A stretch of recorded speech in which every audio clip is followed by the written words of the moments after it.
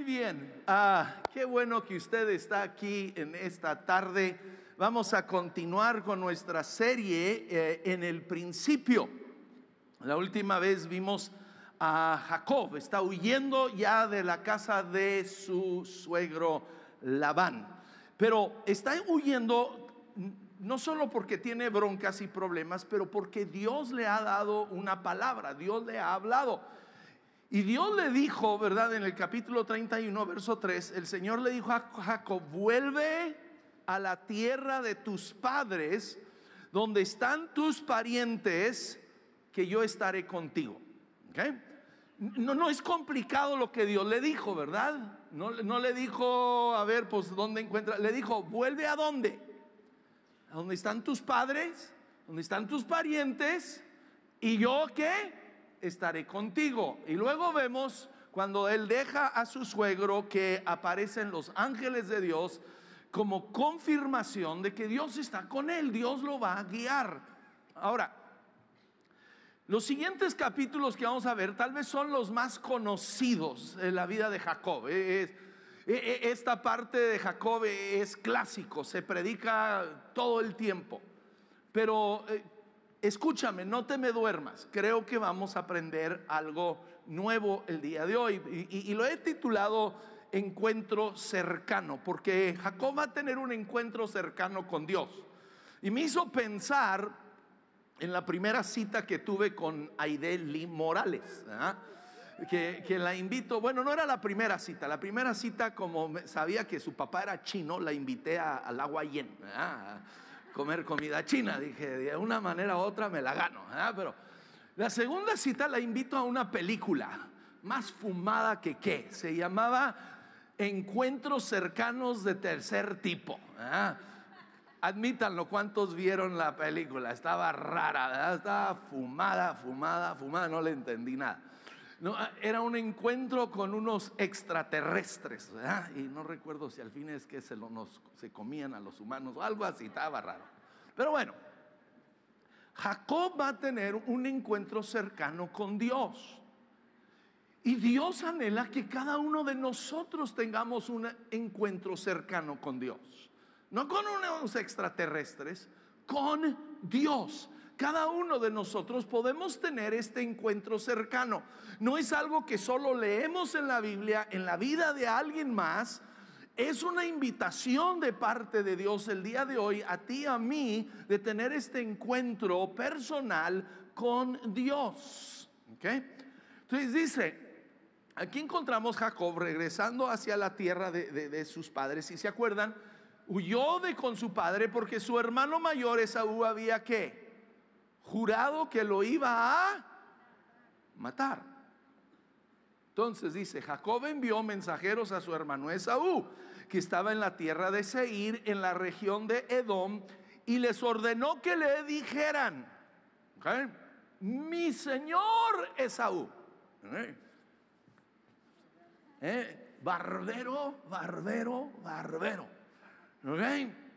Jacob sigue siendo Jacob. Está queriendo manipular emocionalmente a su hermano. Mi señor Esaú. ¿Su qué? Su siervo inútil, esta cucaracha, rata inmunda. No, es que ayer estaba en un congreso de hombres y les estaba leyendo las alabanzas de la Paquita de la de barrio. Pero bueno, otro cassette, ¿verdad? Su siervo Jacob nos ha enviado a decirle que él ha vivido en la casa de Labán todo este tiempo. Y luego, mire, Jacob le nace, no puede dejar de presumir. Y que ahora tiene vacas, asnos, ovejas, esclavos, esclavas. Y le manda este mensaje con la esperanza de ganarse su favor. ¿Por qué le tiene que decir todo eso? Quiere impresionar al carnal. Ya no soy el hermanito que salió huyendo. Soy un hombre. Tengo esposas, 4 para que sepas. Tengo hijos, tengo un negocio, Dios me ha prosperado, Dios está conmigo. Lo está queriendo. Y impresionar a su hermano, pero tristemente le sale el tiro por la culata. En vez de impresionar a su hermano, fíjense lo que sucede. Dice: y cuando los mensajeros regresaron, le dijeron a Jacob: fuimos a hablar con tu hermano, Esaú, y ahora viene al encuentro de usted, más que no viene para recibirte, dice, acompañado de 400 hombres. ¿Cuántos saben que si tu familia viene a visitarte, no necesitas juntar 400 hombres para ir a recibirlos? No. Entonces Jacob sintió mucho miedo y se puso muy angustiado. ¿Por qué? Porque él entiende: Esaú me sigue odiando. Y Esaú viene con estos 400 hombres. Oye, 400 hombres, no necesita 400 hombres para matar a Jacob. Viene para matar a todos, a matar toda su familia, deshacerse de la faz de la tierra a Jacob y su descendencia. Y en eso entonces, ¿qué hace Jacob? Acude a Dios. Acude a Dios. No le queda de otra, tristemente. No puede regresar con su suegro. Acaban de salir peleados, ¿verdad? Y él no puede regresar con el suegro. Y enfrente le queda su hermano que viene con 400 hombres. ¿Qué hago? Clamo a Dios. ¿Por qué nos esperamos? Me incluyo, ¿ok? Me incluyo, soy el primero en admitirlo. No clamo a Dios, no busco a Dios hasta que ya no tengo otra opción, otra salida, en vez de hacer a Dios nuestra primera opción. Dice: entonces Jacob se puso a orar. Oye, como que debiera haberse puesto a orar hace mucho tiempo atrás, ¿no?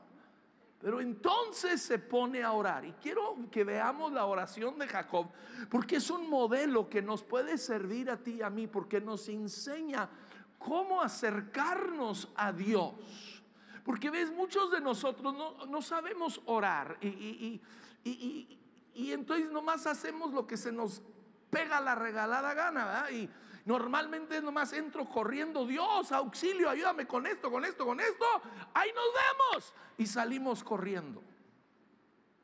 Pero cuando tú y yo vamos con un juez, cuando tú y yo vamos con Dios, con un gobernante, hay un ¿qué? Protocolo. Hay un protocolo que se sigue. Y cuando tú y yo queremos que nuestras oraciones sean escuchadas y contestadas por Dios, hay un protocolo que debemos de seguir. Entonces aquí dice, aquí vamos a ver este protocolo. Empieza y dice: Señor Dios de mi abuelo.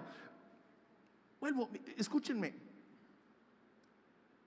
Al final de esta historia va a haber un cambio, pero aquí todavía él habla con Dios, no como mi Dios. Vamos a ver un cambio donde él lo transforma y Dios se convierte en su Dios. Pero aquí es: Dios de mi abuelo Abraham y de mi padre Isaac. Pero empieza, escúchame, el protocolo empieza tú y yo sabiendo con quién hablamos.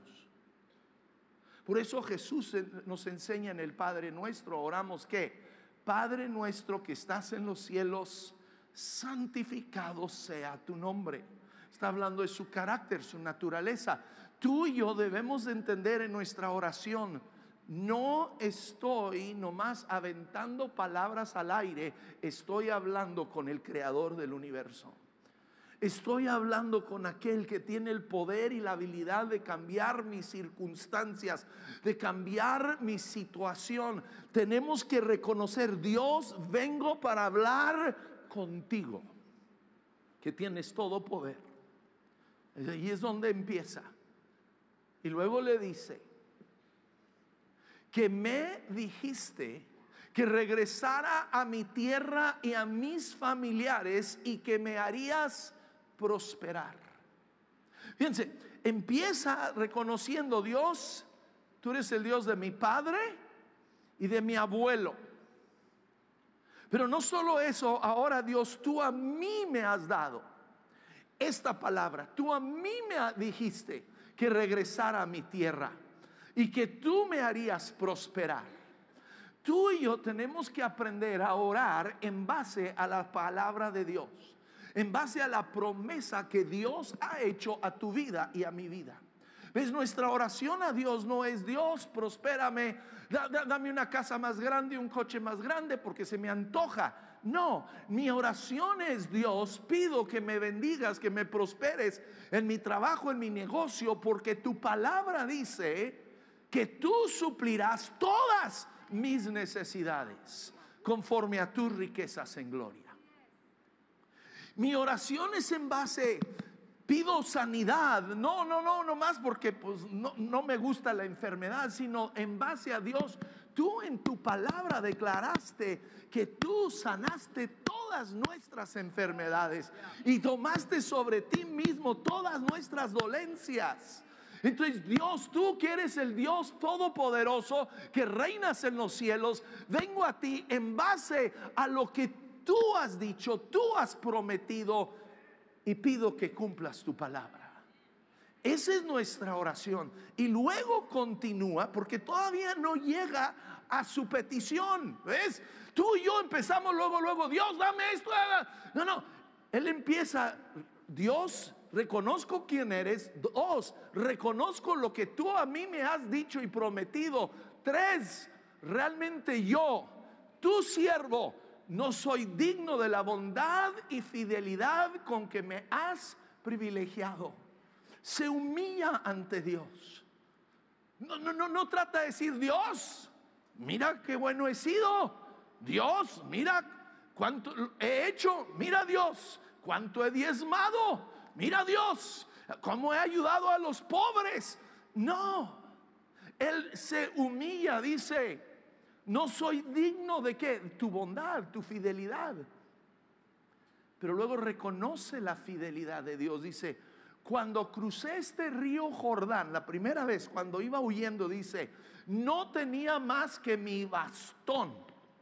Lo único que tenía era un bastón en la mano, no tenía otra cosa. Bueno, una piedra de almohada vimos, ¿verdad? Pero se le olvidó, la dejó por ahí, la perdió. Dice: pero ahora he llegado a formar ¿qué? 2 campamentos. Tú, Dios, me has prosperado. ¿Ves?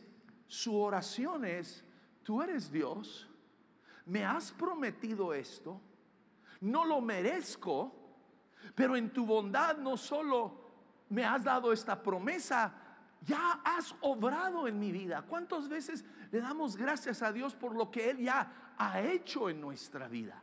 Está siendo agradecido con Dios por lo que ha recibido de Dios, y ahora finalmente, ahora llega su petición. Wow. Dice: líbrame del poder de mi hermano Esaú, pues tengo miedo de que venga a matarme a mí. Y su oración no es solo para él. Hasta este momento ha sido un hombre sumamente egoísta. Todo se ha tratado de Jacob. ¿Qué saco para mí? Pero aquí su oración es: tengo miedo que venga a matarme a mí y a las madres y a los niños. Que nuestras oraciones no sean oraciones solo egoístas: Dios bendíceme a mí, Dios dame a mí, sino que tú y yo también, nuestras oraciones vayan más allá por los demás.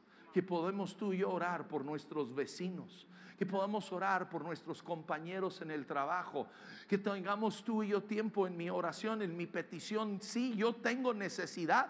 Jacob tiene una gran necesidad, viene un hermano con 400 hombres a matarlo, pero a pesar de ello, él tiene el tiempo de orar por otros. Que tú y yo tengamos ese tiempo de pedir por otros. Y luego termina esta oración de nuevo recordando a Dios su palabra. Dice: tú mismo afirmaste que me harías prosperar y que mis descendientes serían tan numerosos como la arena del mar, que no se puede contar.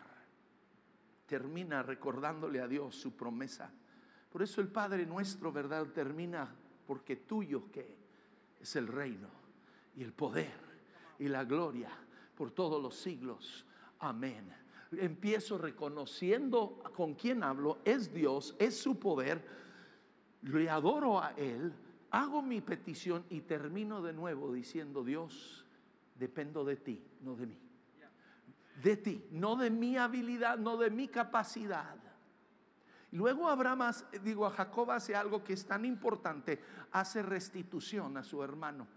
Pues él le ha robado a su hermano. Legalmente la primogenitura era de su hermano. Su hermano había nacido primero. No importa si a él no le importaban las cosas de Dios, legalmente era suyo. Jacob se lo roba, pero hace restitución. La restitución, ¿ves? Es que muchas veces tú y yo como cristianitos lo único que queremos hacer es decir: perdona, mi hermano. Robamos a alguien, chocamos a alguien, le hacemos un trabajo pésimo, y luego nomás queremos decirle: perdóname, perdóname. Me tienes que perdonar, está en la Biblia. No, hay que hacer restitución. Restitución es dar. Dice Jacob, entonces le mandó un regalo para su hermano Esaú: 200 cabras, 20 chivos, 200 ovejas, 20 carneros, 30 camellos con sus crías, 40 vacas, 10 novillos y 20 asnas y 10 asnos. Para nosotros, ¿verdad?, que no somos de campo, no significa gran cosa. Pero me metí al doctor Google a checarlo. Me dice que le mandó un regalo equivalente a $654,960,000. O sea, le dio un buen regalo. Le dio un buen regalo. Reconoció: hey, te ofendí, te robé, te quiero dar un buen regalo. Ahora, el único problema aquí es que la acción de Jacob es buena, pero sus motivaciones son erróneas. ¿Ves? Él no lo hace porque reconoce el daño que ha hecho. No, tristemente dice: y Jacob pensaba: lo apaciguaré con los regalos que le llegarán primero, y luego me presentaré ante él, y tal vez así me reciba bien.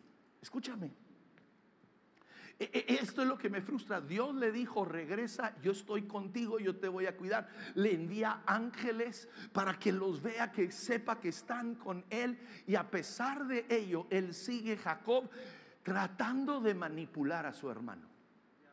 Y manda los regalos, no todo así de en bola, pum, lo manda en grupitos.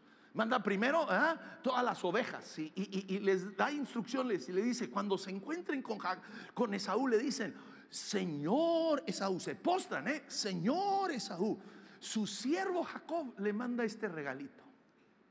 Y luego pasa un rato y luego le llegan los camellos, y: oh, Señor Esaú, su siervo Jacob le manda estos camellos. Está pensando de nuevo como Jacob: voy a manipular a mi hermano. Pero no lo logra. Su hermano sigue viniendo con los 400 hombres. Y se encuentra entonces a solas una noche con Dios. ¿Sabes que Dios quiere encontrarse a solas contigo y conmigo? Es bueno venir a las reuniones, estar en las reuniones, estar en grupos de hombres y de mujeres y discipulados, y todo eso es importante. Pero también es importante tú y yo tener tiempos a solas con Dios, donde Dios puede hablar mano a mano contigo y conmigo. Y se encuentra a solas en una lucha con Dios. Dice: y quedándose solo, entonces un hombre luchó con él hasta el amanecer. Este hombre es Dios, y Dios viene a luchar con Jacob. Ahora, es una lucha intensa, es una lucha larga, porque no es una lucha. Escúchame, en veces tú y yo queremos una oración de 5 minutitos. Dios, sácame de este apuro, por favor, oh Dios, toca el corazón de mi mujer que ahorita me queda. Y luego queremos: ¿dónde está el milagro, Dios? Dice que luchó hasta el amanecer, luchó toda la noche. Era una lucha intensa, era una lucha larga, iniciada por Dios, a solas. Y dice: y cuando ese hombre Está hablando de Dios, se dio cuenta que no podía vencer a Jacob. Y no es que no puede vencer a Jacob, porque dice, lo tocó en la coyuntura de la cadera y este se dislocó, nomás le hizo así, le hizo tum, y el pobre Jacob quedó. ¡Ah! Digo, no es que Jacob era más fuerte que Dios, está hablando aquí de que al fin Dios vio en Jacob una intensidad que Jacob dijo: Dios, no te suelto hasta que me bendigas. Dios, no me voy de aquí. No me voy en 5 minutos, no me voy en 15 minutos. Dios, aquí voy a permanecer hasta que tú obres en mi vida. De hecho, le dice: no te soltaré hasta que me bendigas. Y le hace una pregunta a Dios: ¿cómo te llamas? ¿Se acuerdan? No es la primera vez que alguien le pregunta cómo se llama. La primera vez lo vimos cuando entra con su padre Isaac, que ya está ciego, y su padre Isaac le pregunta: ¿quién eres? ¿Y qué contestó?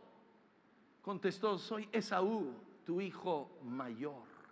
Le mintió para tratar de obtener la bendición. Y aquí está pidiendo la bendición de Dios, y Dios quiere saber si sigue siendo el mismo hombre tranza, el mismo hombre mentiroso. Por eso le pregunta: ¿quién eres? ¿Cómo te llamas? Dios sabía cómo se llamaba. Y le dijo: ¿me llamo qué?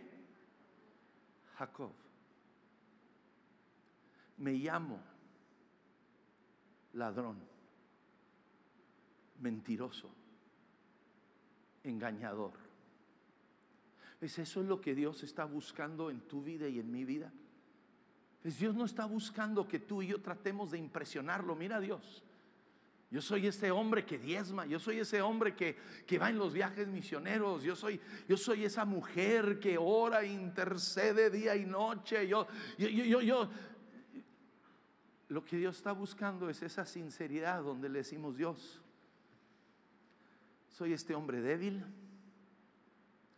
tengo mis temores, tengo mis arranques de ira, tengo mis tentaciones. Y en esa humildad y en esa sinceridad es cuando Dios nos toca. Porque dice: entonces viene un cambio a la vida de Jacob. Entonces, cuando al fin él se sincera con Dios, entonces el hombre le dijo: ya no te vas a llamar Jacob, sino Israel, porque has luchado con Dios y con los hombres.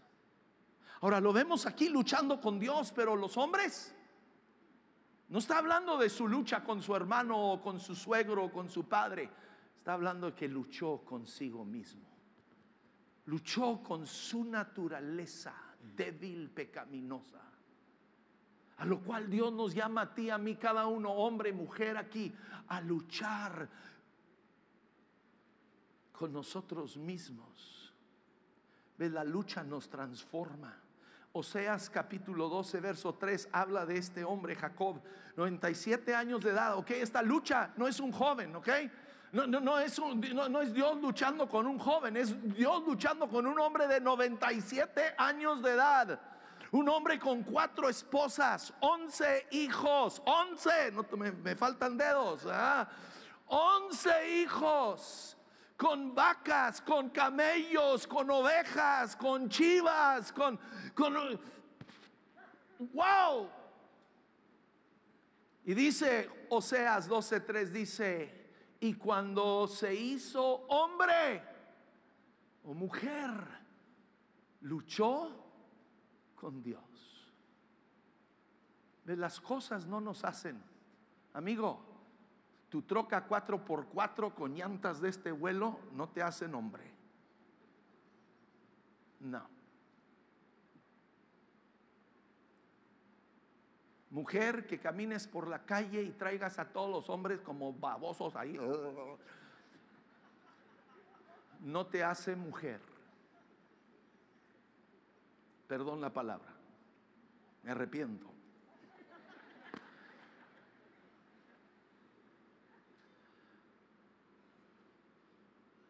El sexo no nos hace hombres o mujeres. El dinero, las posesiones, todo lo que el mundo busca, lo que nos hace un verdadero hombre, una verdadera mujer de Dios, es cuando tú y yo nos rendimos ante Dios. Es lo que Jacob aquí al fin hizo, se rindió ante Dios cuando Dios le dice, ¿cómo te llamas? Y él le dice, Jacob. Era Jacob levantando las manos diciendo, Dios, me rindo. Me rindo. Por eso la Biblia dice, diga el débil que fuerte soy. Cuando tú y yo reconocemos nuestra debilidad humana, es cuando la fuerza de Dios obra en nosotros. Es Pablo que dijo, todo lo puedo ¿qué? En Cristo que me fortalece. No en mis estudios, no en mi conocimiento. Era un hombre erudito, un hombre que había estudiado la Biblia al revés y al derecho bajo los mejores maestros. Era fariseo de fariseos, pero dijo, todo lo puedo no en mi conocimiento, no en mis estudios, no en mi habilidad, sino en Cristo Jesús. Y a eso Dios nos quiere llevar y transformar, en donde tú y yo reconocemos mi fuerza, mi habilidad viene de Dios y no de mí. Y dice, a causa de que Dios le había tocado su cadera dislocada, iba rengueando el resto de su vida. Él camina diferente. Él camina diferente. Porque tuvo un encuentro con Dios. Escúchame, tú y yo debemos de caminar diferentes.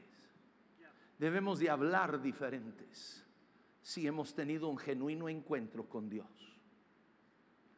Debe la gente en el trabajo decir, hay algo diferente en este hombre.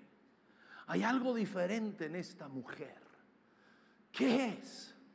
Debe haber algo diferente en tu vida y en mi vida si tú y yo genuinamente hemos tenido un encuentro con Dios.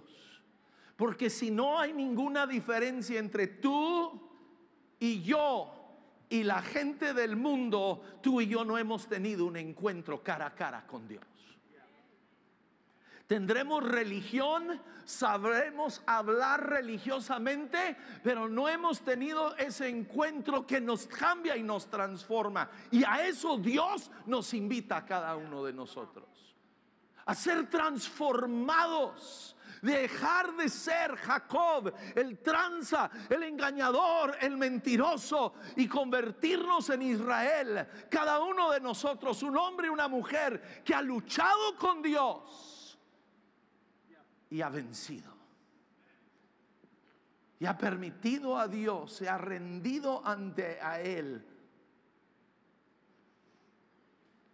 Ahora vemos aquí, Dios cambia no solo a Jacob. Cambia a Jacob porque Jacob al fin lo anhela, lo busca, está buscando a Dios. Pero escúchame, me fascina, Dios cambia a quien Él quiere, aún al que no quiere nada con Dios. Dios dice, tú no quieres, pero yo hago lo que quiero. Porque estos dos hermanos se encuentran después de esa noche, después de esa lucha. Jacob es un hombre diferente, pero ¿qué de Esaú? Dice que cuando se encuentran, Esaú sale corriendo, abraza a su hermano, lo besa y empieza a chillar y a llorar. Esaú, este hombre de campo, este hombre cazador, este hombre rudo, ¿verdad? Pelo en pecho, se suelta llorando como una nena, porque Dios le cambió el corazón. Escúchame, una palabra de Dios para tu vida. Tal vez estás casado con un hombre o con una mujer que no quiere nada con Dios. Tú métete con Dios y Dios los cambia. Tú métete, tú deja de estar tratando de cambiarlos. Tú métete con Dios, deja que Dios te cambie a ti y Dios los cambiará a ellos. Tal vez tienes un hijo, una hija lejos de Dios que no quiere nada con Dios. Métete tú con Dios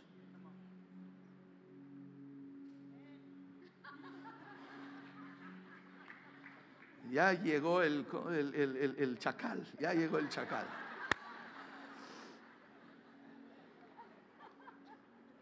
Ahora, termino, porque ya. Cuando tú y yo no confiamos en Dios y en su palabra, y no obedecemos su palabra, siempre va a haber ¿qué? ¿Se acuerdan? Dios le dijo a Jacob: regresa a la tierra de tus padres, yo estaré contigo.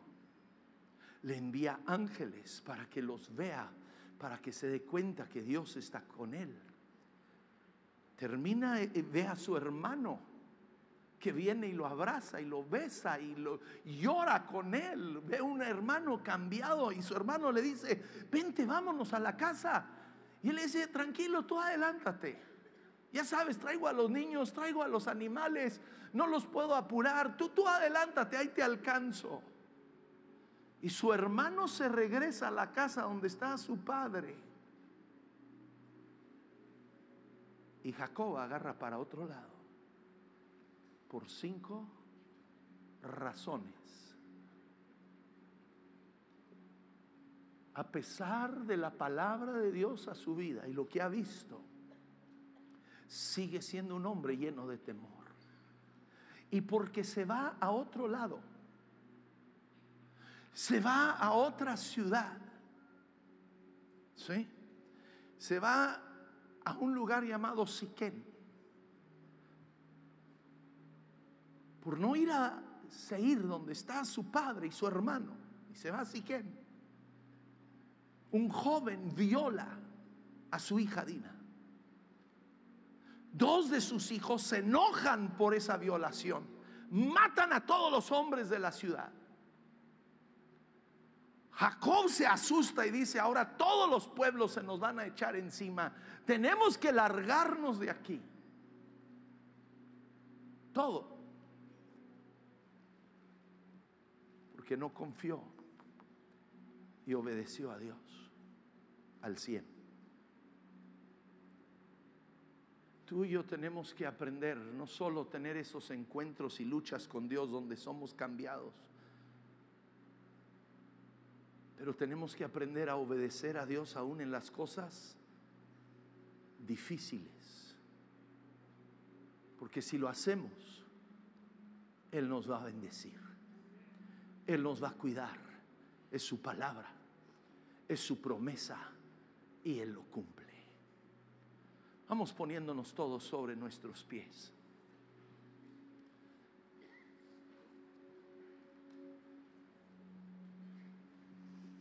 Yo quiero dirigirte en una oración. Una oración que yo también personalmente la quiero hacer, en la cual le decimos a Dios: Dios, quiero tener ese encuentro contigo personal. Quiero tener ese encuentro contigo en el cual soy transformado y cambiado. Pero también, Dios, quiero ser obediente en todo lo que tú me pides. Si tú quieres, si esa es tu oración, si ese es tu anhelo, hazlo junto conmigo. Señor, venimos hoy anhelando como Jacob tener un encuentro cercano contigo. Señor, queremos tener ese encuentro contigo en el cual dejamos de tratar de manipular, dejamos de tratar de impresionar y podemos ser transparentes contigo, Dios. Ser honestos contigo, Dios, de nuestras debilidades, de nuestras luchas, de nuestros pecados. Y permitir, oh Dios, que tú transformes nuestras vidas. Transfórmanos, oh Dios. Fórmanos a tu imagen, oh Dios. Y Señor, ayúdanos a confiar en tu palabra y a caminar en obediencia a tu palabra, aún, oh Dios, venciendo nuestros temores naturales, nuestros temores humanos. Señor, el temor del qué dirán, el temor de qué sucederá. Señor, que podamos obedecerte a ti, sabiendo que tú cumplirás tu palabra. que tú vas con nosotros. Te bendecimos, oh Dios.